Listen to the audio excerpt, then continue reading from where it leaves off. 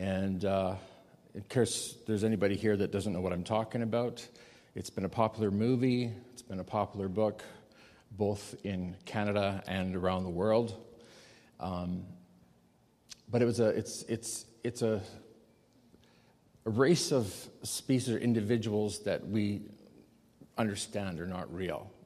It's about little creatures called hobbits. They're about, 3 feet tall. They got furry feet. They love their tea.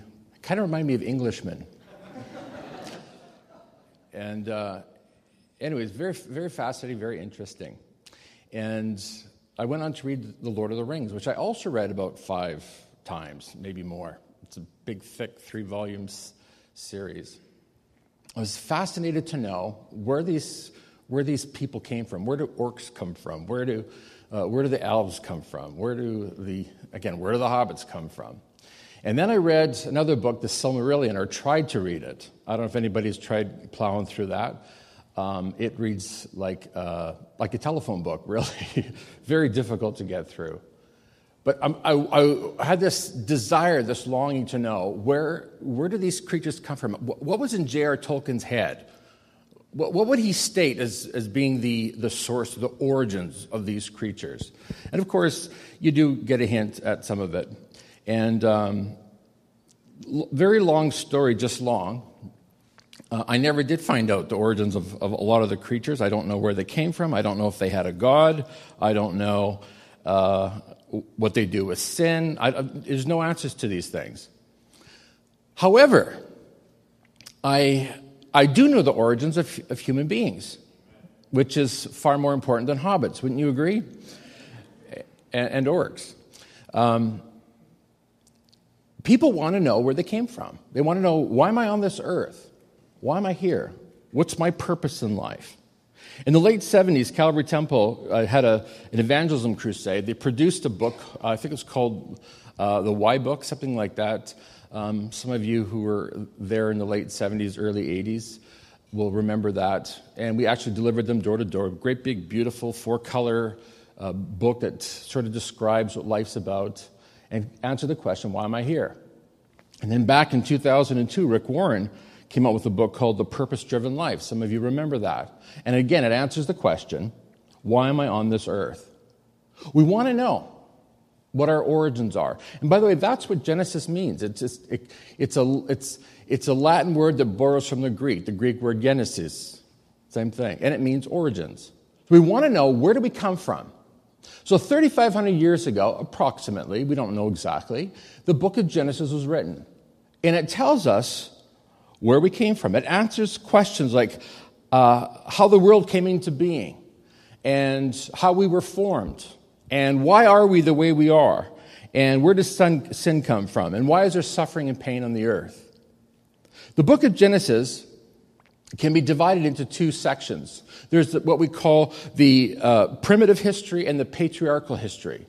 The primitive history deals with, first of all, the creation, and then the fall of man, and then it talks about the flood. And by the way, in case you didn't notice it, the voice on that video clip you just heard was the voice of Russell Crowe, who we all know is Noah.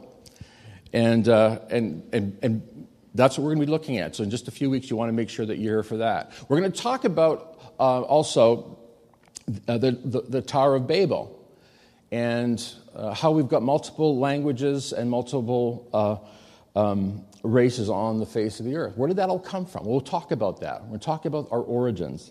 And then there's a patriarchal history, which deals with Abraham, Isaac, Jacob, and Joseph. But today, we're talking about the fall of man.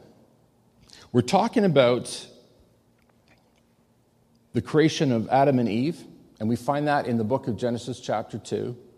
And the Bible says that God formed Adam out of the dust of the ground, breathed life into him, and we call this being created in the image of God. That is because we have the nature of God in the sense that we have the ability to love. We want to love. We want to be loved. We all want to be in relationship. This is what it means to be created in the image of God. It means that we have a sense of morality, a sense of right and a sense of wrong. But the thing is God only made Adam.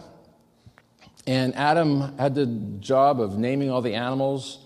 And then finally God says, man, it's not good for man to be alone. And how many women know that's true? Yeah, it just doesn't work, does it? So God creates Eve out of Adam's side. And God, it said the Bible says God brought Eve to Adam. And Adam says, at last. That's what it says in the scripture. At last, or finally, something really good. And God looks at all this and he says, it's all good. It's all really good. And then the Bible goes on to say in Genesis chapter 2 that they would become one flesh. And for this reason, a man would leave his family and cleave to his wife. And then the chapter ends by saying that Adam and Eve were naked. And everybody was cool with that. There was no shame. In fact, we sometimes refer to it as the time of man's innocence. The world was a wonderful place at that time. There was no sin. It was a wonderful place to be. In the Garden of Eden, the Bible says that God would walk in the garden with Adam and Eve, fellowship with them, enjoying the relationship with them. Remember, we've been created in the image of God. We've been created for relationship with him. Now, I wish that we could stop at Genesis chapter 2.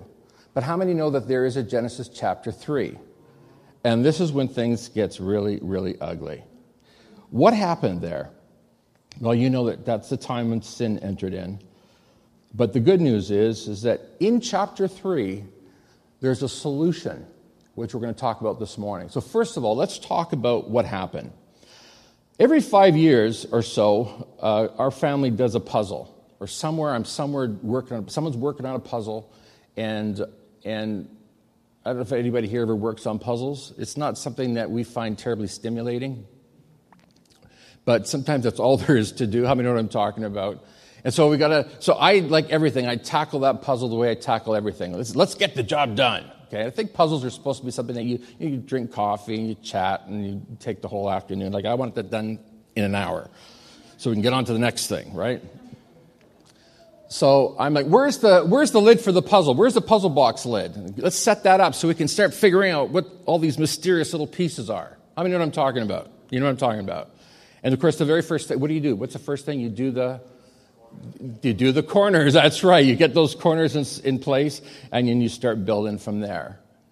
And you start making sense out of all these mysterious pieces until the puzzle comes together. Well, folks, that's exactly what Genesis chapter 3 is. It's really the puzzle box lid that helps us understand why things are the way they are, why our life is the way it is, why we struggle the way we do. Why do we have these times of depression, and why do we have out-of-control appetites and lusts, and how do our feelings get hurt, and why do we have temptations, and how do we deal with those temptations, and how do we fall into temptation? And why do I fight with my spouse, and why do I fight with my kids, and why do I lose my temper? It takes all these mysterious pieces of our life, and it helps bring order and bring sense. Now, I'm not saying you're going to solve all the mysteries of your life through reading Genesis chapter 3 or by reflecting on it, but it's going to help you understand a lot. So the very first thing that you recognize that in Genesis chapter 3 is the foundation for two of the cardinal Christian doctrines of the church. And it's the doctrine of the fall of man and the doctrine of original sin. And by the way, for those who are interested in the doctrines, we're going to be holding another class this fall. Jared and Aaron said they really wanted to take that class, so we're going to put one on just for them. So if you'd like to join Aaron and Jared and me, it's going to happen in the fall. Watch for that. We're going to be signing up for that. But let's talk about this, the fall of man. What happened? We started out being created in the image of God, a time of innocence. There was no shame. There was no guilt. There was no sin. The creation was perfect. Everything was untainted. And then they fell. And then what happens is that original sin enters in. So the sin of Adam and Eve is what you and I, this is what original sin is. The sin that Adam and Eve committed and that they had in themselves is what we inherit now from our parents. That's what original sin is. Well, we're not going to get too deeply into that, but let me read to you the scripture. In Genesis chapter 2, verses 16 to 17, here's what it says. Now, remember, this is when everything's cool, everything's good, sin hasn't entered in yet. Before I read this, can I have these lights on, please? Could you do that for me? I'm actually getting older now and I can't see as well, so I need these lights on. Thank you very much. That's all part of this part of the fall. It's all. We're in a state of decay. I stand before you as one in decay. Proof that the scripture is true. Okay, let's take a look at this passage of scripture, Genesis chapter 2, 16 to 17. Thank you, by the way. But the Lord God warned him, "You may freely eat fruit of every tree in the garden, except the tree of the knowledge of good and evil.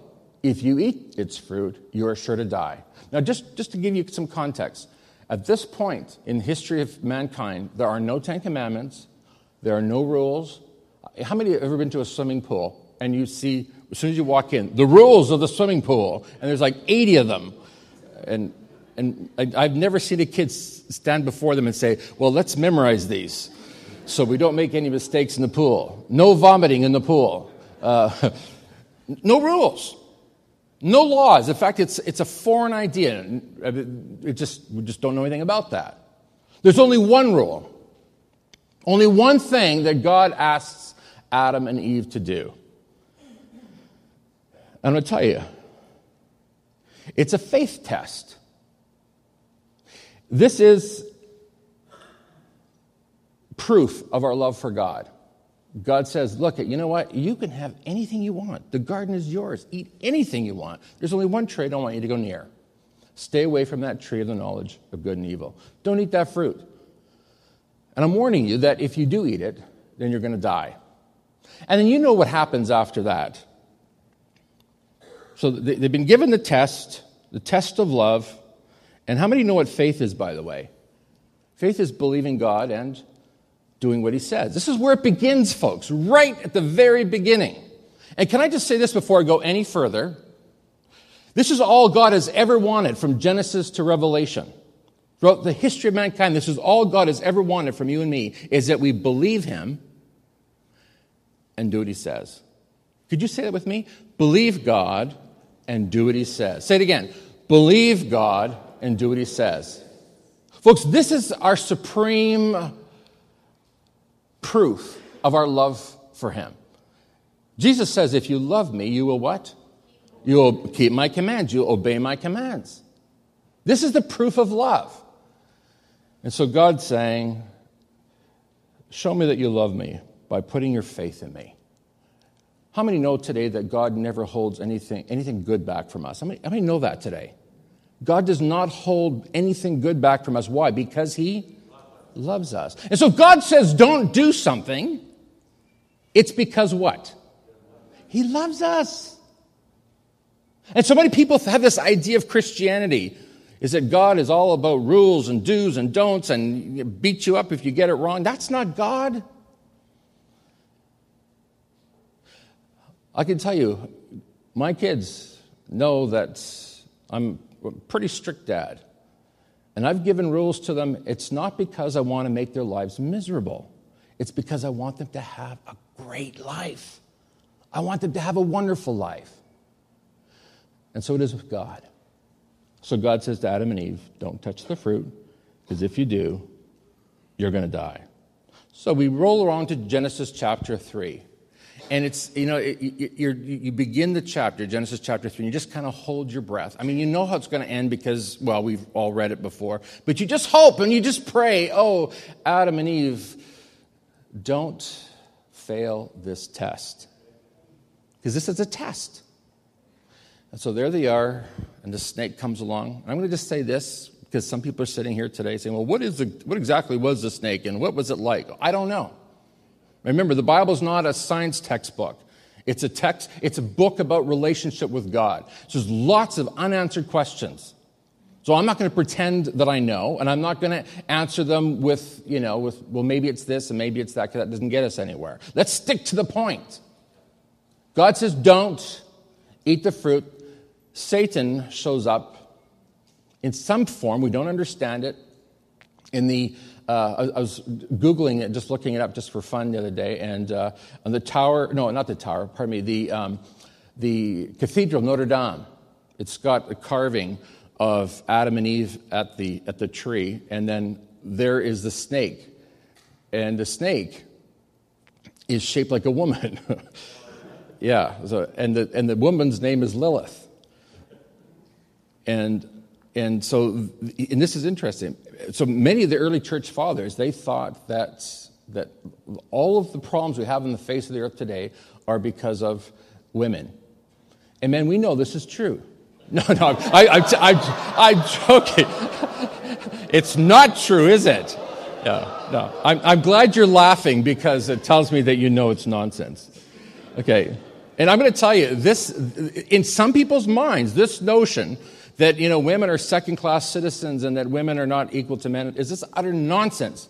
That's why God created Eve out of Adam's side, not out of his feet or out of his head, out of the side, because they're equals. Whew, we recovered. So here's what we read in Genesis chapter 3, verse 6. It says this: When the woman saw that the tree was good for food, and that it was a delight to the eyes, and that the tree was desirable to make one wise, she took from its fruit and ate. And then she gave it also to her husband with her, and he ate. Now, I'm going to tell you something, folks. This is a reversal of what God intended for Adam and Eve. God intended that Adam take care of his wife, that Adam take leadership in his home, not to be her boss, but to care for her, to take responsibility for his family. And somewhere along the way, he abdicated. Listen, this is really important. I'm answering some of these puzzles that you've got. Why are things the way they are? So Eve usurped Adam's position as the leader in his home, as the one who's responsible for his family. And Adam abdicated. He said, yeah, go ahead, Eve, take charge. And so now listen, we've got big problems here now. So now they've eaten of the fruit. And prior to this, Satan's got this conversation going on with Eve. Did God really say you shouldn't eat the fruit? Yeah, he said we shouldn't eat, and we shouldn't touch it either. Well, God didn't say that. Hey, listen. You start getting into trouble when you start adding or taking away from the Word of God. How many know what I'm saying today? And this is the beginning of her problem. She thought she could actually enter into this dialogue with the tempter. She didn't realize that the tempter was far smarter than she was. The fact of the matter is that she just didn't know what sin was. She didn't know what evil was. And so the snake says, well, you're not going to die. You're not going to die. In fact, Satan says, if you take the fruit, you're going to be like God. You're going to know the difference between good and evil. Actually, Eve, the truth be known, God's holding out on you. He's trying to deprive you of something. He's not giving you everything. You think that he loves you. You think that he's giving you everything you want, but the fact is, he's not. And so Eve saw the tree, that it was good for food. It's a delight to the eyes. The tree was desirable to make one wise. She thought, man, that's cool. That's cool. So she took from its fruit and she ate it. And of course, you know what happens? Sin enters in. Suddenly, the innocence, the fact that they were naked, they became aware of it and they became ashamed. We weren't doing this before. And we find the very first sacrifice in the Bible. The Bible says that God kills an animal and covers Adam and Eve with the pelts of these animals, the first clothes. The age of man's innocence is over. Sin has entered in. Now, I'm going to just say this to you before I go any further. What we read here in Genesis chapter 3, verse 6, whether you realize it or not, is a perfect description or definition for all of human problems, of all of human struggles. In fact, John restates this very thing in 1 John chapter 2, verse 16. Look what it says here. It says, "For the world offers only a craving for physical pleasure, a craving for everything we see, and pride in our achievements and possessions. These are not from the Father, but are from the world." Now, look at this. This is an exact parallel verse to Genesis chapter 3, verse 16. Can you go back to that verse for a moment, please? 1, 2. There. Thank you. "When the woman saw that the tree was good for food, and that it was a delight to the eyes," look at it, so it's good for food, a delight to the eyes, and that the tree was desirable to make one wise. Now go back to John, sorry about this. So the world offers only a craving for physical pleasure, a craving for everything we see. Do you see the parallel? And pride in our achievements and possessions. We have since called this the lust of the flesh, the lust of the eyes, and the pride of life.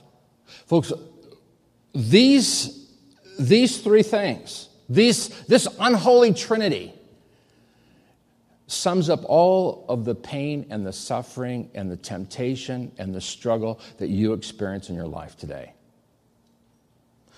John says, "For the world offers only a craving for physical pleasure, a craving for everything we see, and a pride in our achievements and our possessions." And John says, "These are not from the Father, but are from this world."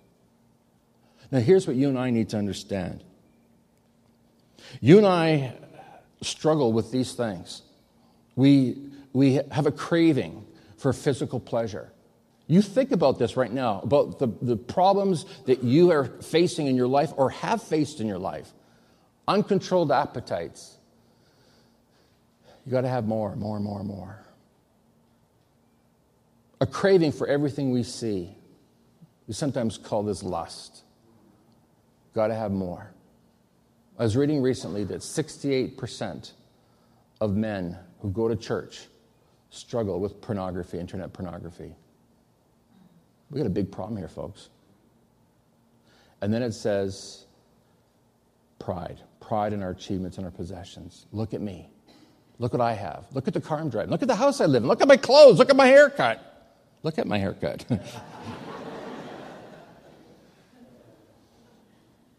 And it goes on and on.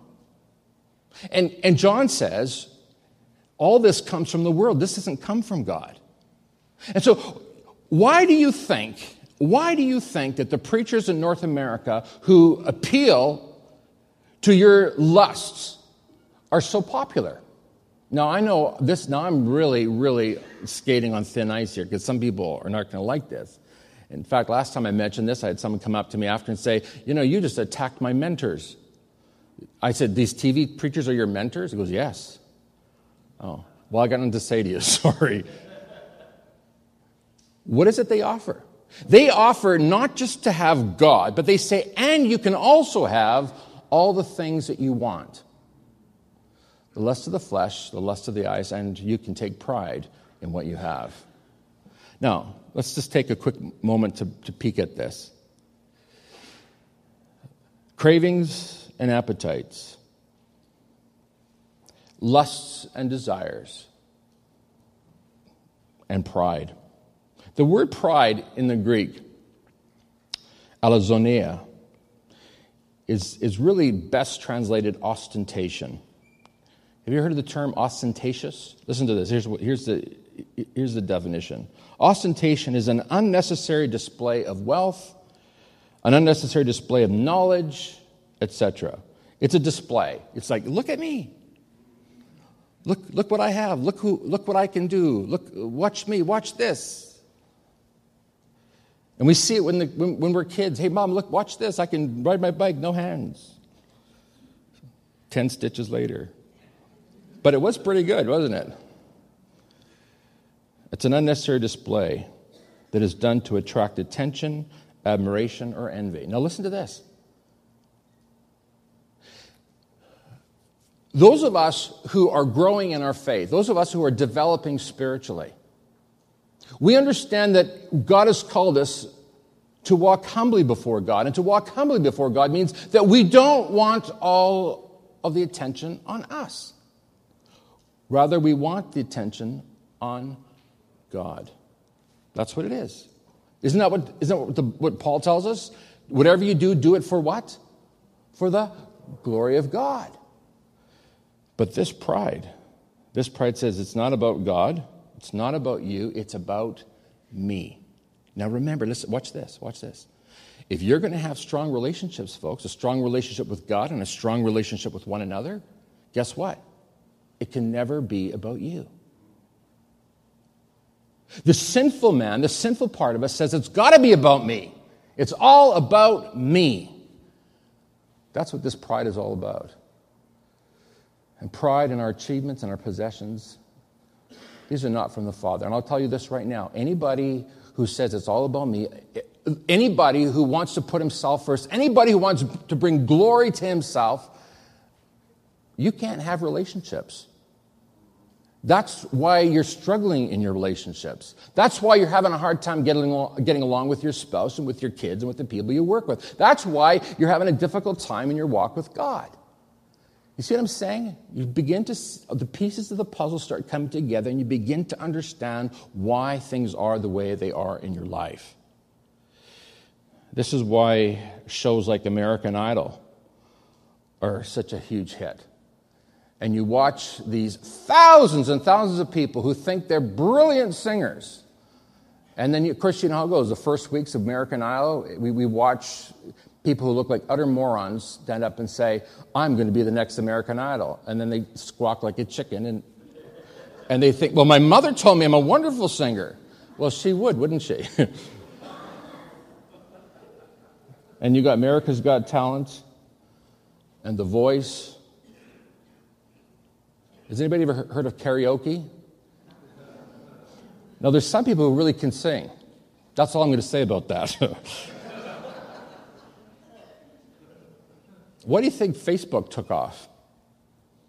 Because okay, listen. Maybe I have to connect the dots for you here. But anything that is about me appeals to me. That's how it works. Anything that is about you appeals to you. Anything that gives you an opportunity to exhibit, to show off, to say, look at me, is appealing. And I know there's some people say, oh, Pastor, I hate the limelight. Don't put me in the spotlight. I don't like that. And yet they're the ones that have got the most posts on Facebook and Twitter and on and on. Because ultimately, we want it to be about us. Have you ever looked at what people post on Facebook? Just ate a cheeseburger.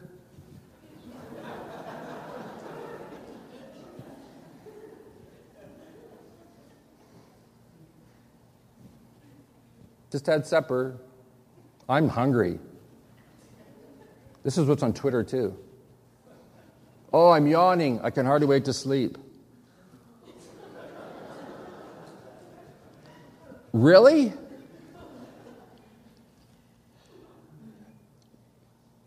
We don't watch the Ellen Show, but we saw some YouTube clips where and how many know that everything on Facebook, unless you've marked it private, is for public consumption? And so what she does is she finds out who's coming to her show, and then she finds the most embarrassing pictures she can find of some of her guests. And she'll say, is Jane Smith here? And then Jane Smith goes, we got something to show you from your Facebook profile. And there's a picture of her mooning her friends or doing something ridiculous or dirty or embarrassing. And then she's shocked. Now that all of America has seen this, and now it will be forever memorialized on YouTube. Folks, we are exhibitionists. We love to say, look at me, look at what I am, look what I can do. And you see it on Instagram, you see it on Twitter, and on and on and on. Why do we do that? It's because of the sin nature. Now, I don't want to go on and on this. I want to talk about God's solution to all of this. God pronounces judgment. In Genesis chapter 3, after Adam and Eve have sinned, God says to Adam, what's going on here? What happened? Did you forget the command I gave you? You weren't supposed to do what? I wasn't supposed to eat the fruit of the tree of the knowledge of good and evil. But you did, Adam. And Adam said, well, She did it. The woman you created and gave to me did it. So God, really, it's not my fault. It's her fault and it's yours. That's what we do. And God goes over to Eve and says, is this true? He knows. And he says, well, yeah, but I can't take all the blame, God. Because you see that serpent tempted me. And you're the one that created that serpent, God. So I guess really it's your fault. Isn't that what we do, folks? It's never our fault. It's everybody else's fault. You know what I'm talking about. The pieces of the mysterious life of yours are starting to come together, and you're starting to see the picture of why your life is the way it is. So God says, okay, here's what's going to happen now. Genesis chapter 3. God begins with the serpent, moves on to the woman, and then moves on to Adam. And he says, chapter 3, verse 14, then the Lord said to the serpent, because you have done this, you are cursed more than all animals, domestic and wild. You will crawl on your belly, groveling in the dust as long as you live. And then listen to this. This next verse is what we call the proto-evangelion.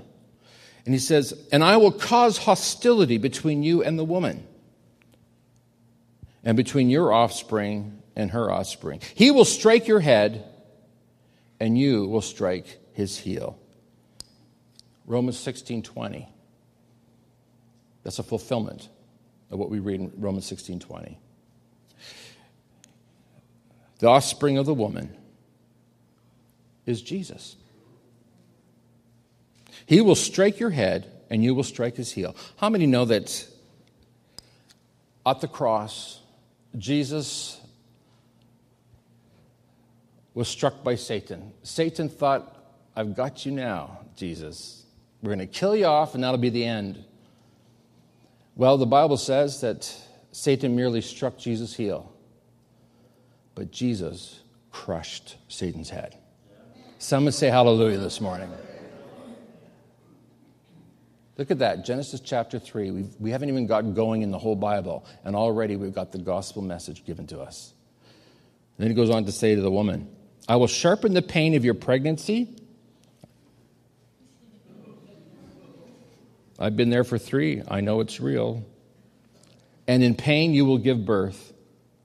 And you will desire to control your husband. Is this news to some of you? It's been in the book all this time here. Welcome home, Mr. and Mrs. Dewick.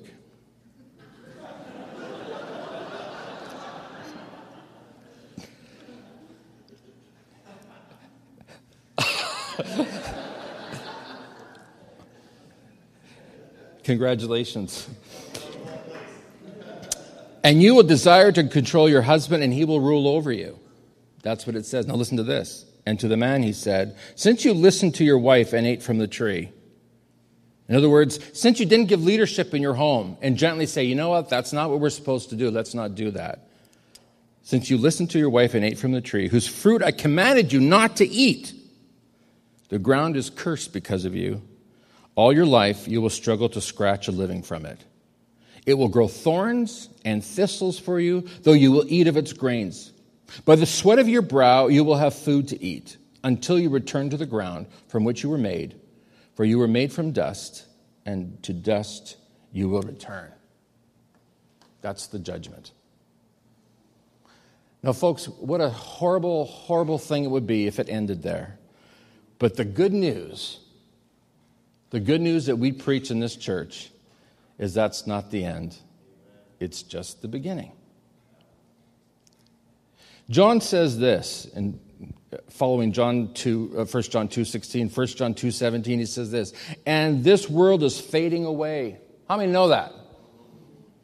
How many know the world can't go on the way it is? It doesn't take a rocket scientist. You don't have to even be a Christian to believe this. We just know it just can't go on like this. And this world is fading away, along with everything that people crave. All the lust of the flesh, the lust of the eyes, and the pride of life. It's all passing away. But listen to this. But anyone who does what pleases God will live forever. Now remember, Adam and Eve hear the serpent say, when you eat that fruit, you're not going to die. Well, guess what? They didn't die physically right away, but they died inwardly. They died spiritually. And then it was a number of years before they died physically.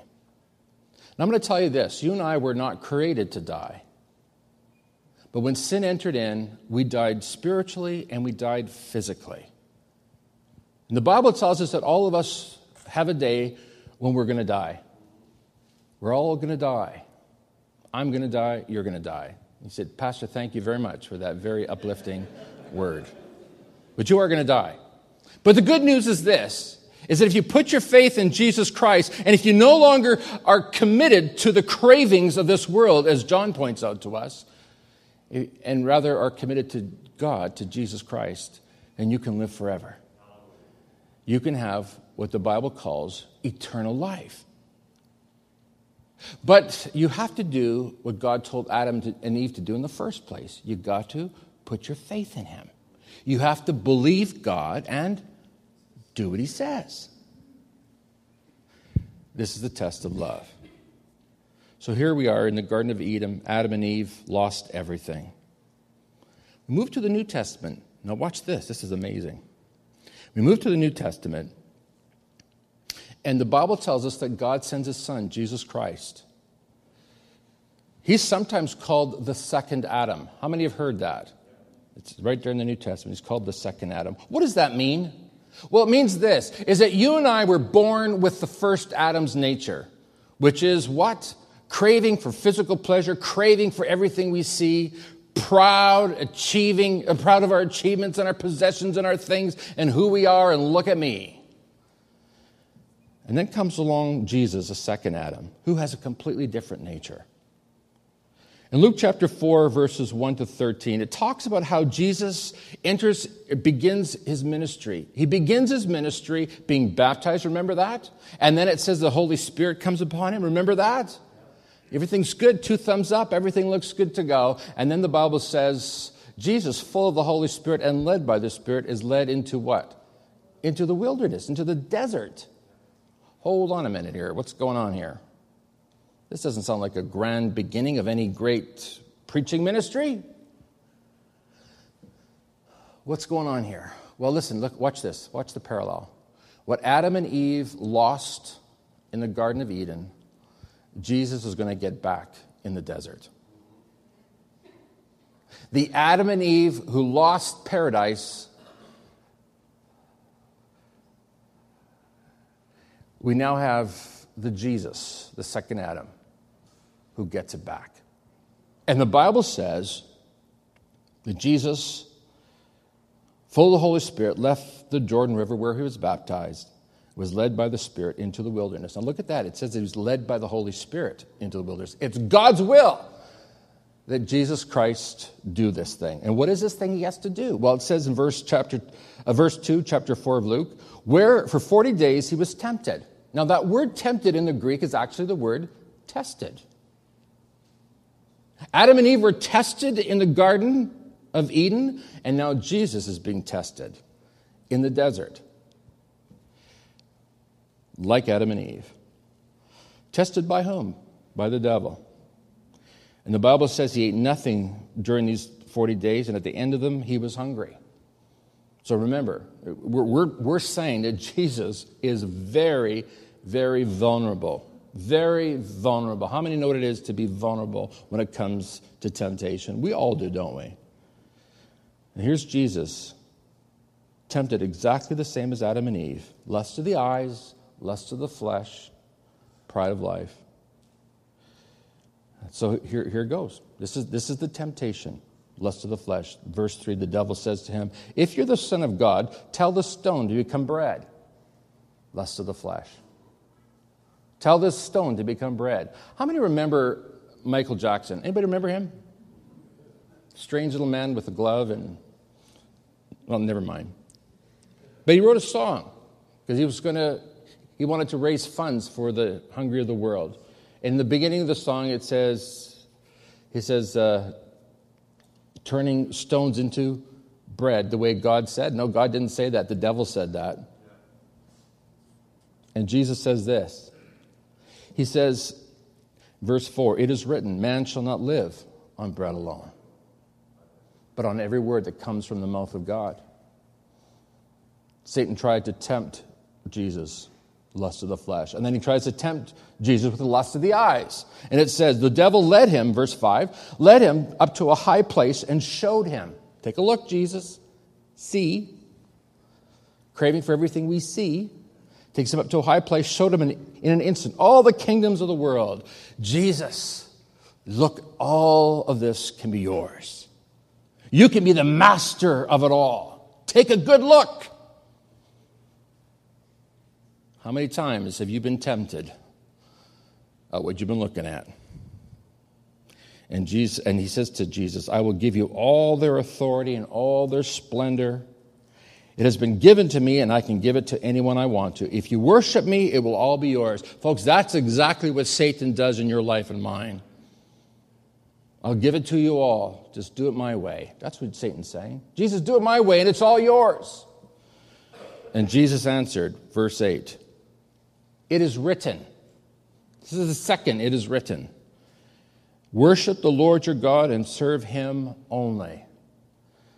No, there's one more to go, the pride of life. Pride in our achievements and our possessions. The devil led him to Jerusalem and had him stand on the highest point of the temple. If you're the Son of God, he said, throw yourself down from here. In other words, show off. Show us your power. Show us how great you are. Show us how wonderful you are. And then Satan, the crafty little bugger that he is, he tries to use Scripture to prove to Jesus that this is all legit. And he says, for it is written. Now, Satan is quoting Scripture. First it's Jesus, now it's Satan. Satan gets right in there. How many know that that's how crafty Satan is? He will command his angels, Satan says.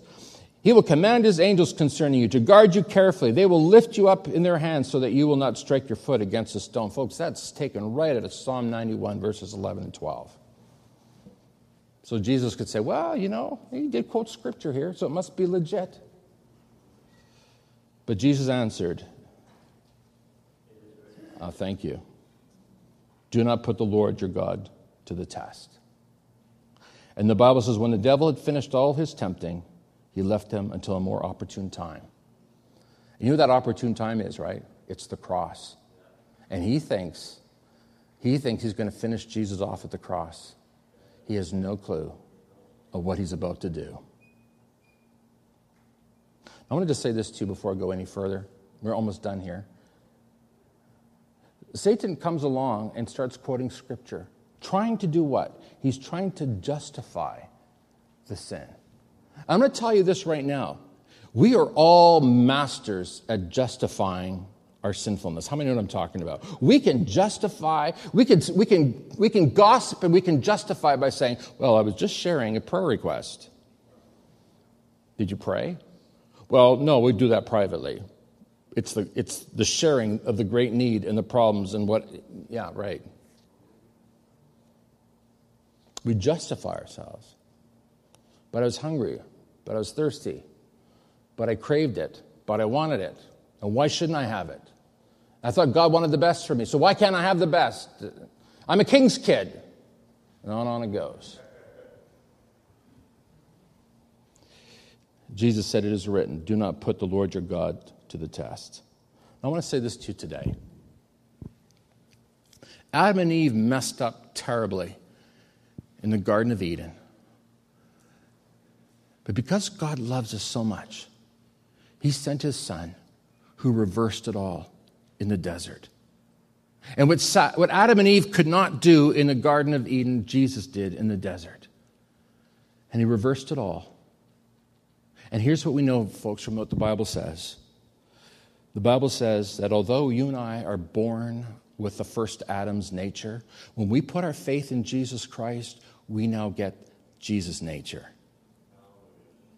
That, my friends, is the gospel. That's what it means to be a Christian. It means you're trading in your old sinful nature for a brand new nature. It's the nature of Jesus Christ. God's done his part. He sent his son, suffered, died on the cross for your sins and mine. He took the punishment that you and I deserve. He took the death that you and I deserve. In fact, God promised Adam and Eve that they would die spiritually. And you and I can get our spiritual life back. You and I can come to life again spiritually when we put our faith in the second Adam, Jesus Christ. That's what communion's about. We're going to take communion in just a moment. But that's what communion is all about. It's celebrating this brand new nature that's ours through Jesus Christ. So listen to this, because a lot of people get confused here. They think, well, I became a Christian. I gave my heart to Jesus. I said a sinner's prayer. But what follows, folks? It's an ongoing putting your faith in Jesus Christ. Which means what? It means that you believe God and do what he says. Nothing's changed. Not since the Garden of Eden. Nothing has changed. God commands that we believe God and do what he says. Our part is to believe him. Do what he says. Now here's the thing. When Satan came after Jesus with his temptations, Jesus had an answer for him. He kept saying what? Look what it says here. Look at this next passage here. I just plucked the verses out. Verse 4, Jesus answered, "It is written," read it with me, "It is written, man shall not live on bread alone." That came from Deuteronomy 8:3, folks. Jesus is quoting scripture. Jesus answered, verse 8, ready? Jesus answered, "It's written, worship the Lord your God and serve him only." That came from Deuteronomy 6:13. And then the third temptation, Jesus answered. Deuteronomy 6:16. I'm going to tell you this. The way that you and I are going to get victory in our lives and be victorious believers, the only way you and I are going to overcome the temptation that plagues every one of us. There's not one person here today who's never tempted. If there's anybody here that's not tempted, I need you to come up here and finish this off, because you're a better person than I am. The fact is we're all tempted. But how is it that we are going to be victorious? How is it that we're going to overcome? How is it? Well, by simply knowing what is written. Folks, if you're not reading this book, you're in big trouble. I know that. If you are not reading this book, if you are not feeding on this word, remember what Jesus says? Man does not live on bread alone, but by what? On every word that comes from the mouth of God. This is it, folks. This is what you live on. And that's what gives you a victorious Christian life. Folks, this is what communion celebration is all about. It's celebrating what Jesus Christ has done for us. Let's take a look at this brief video clip, and then we're going to take communion together.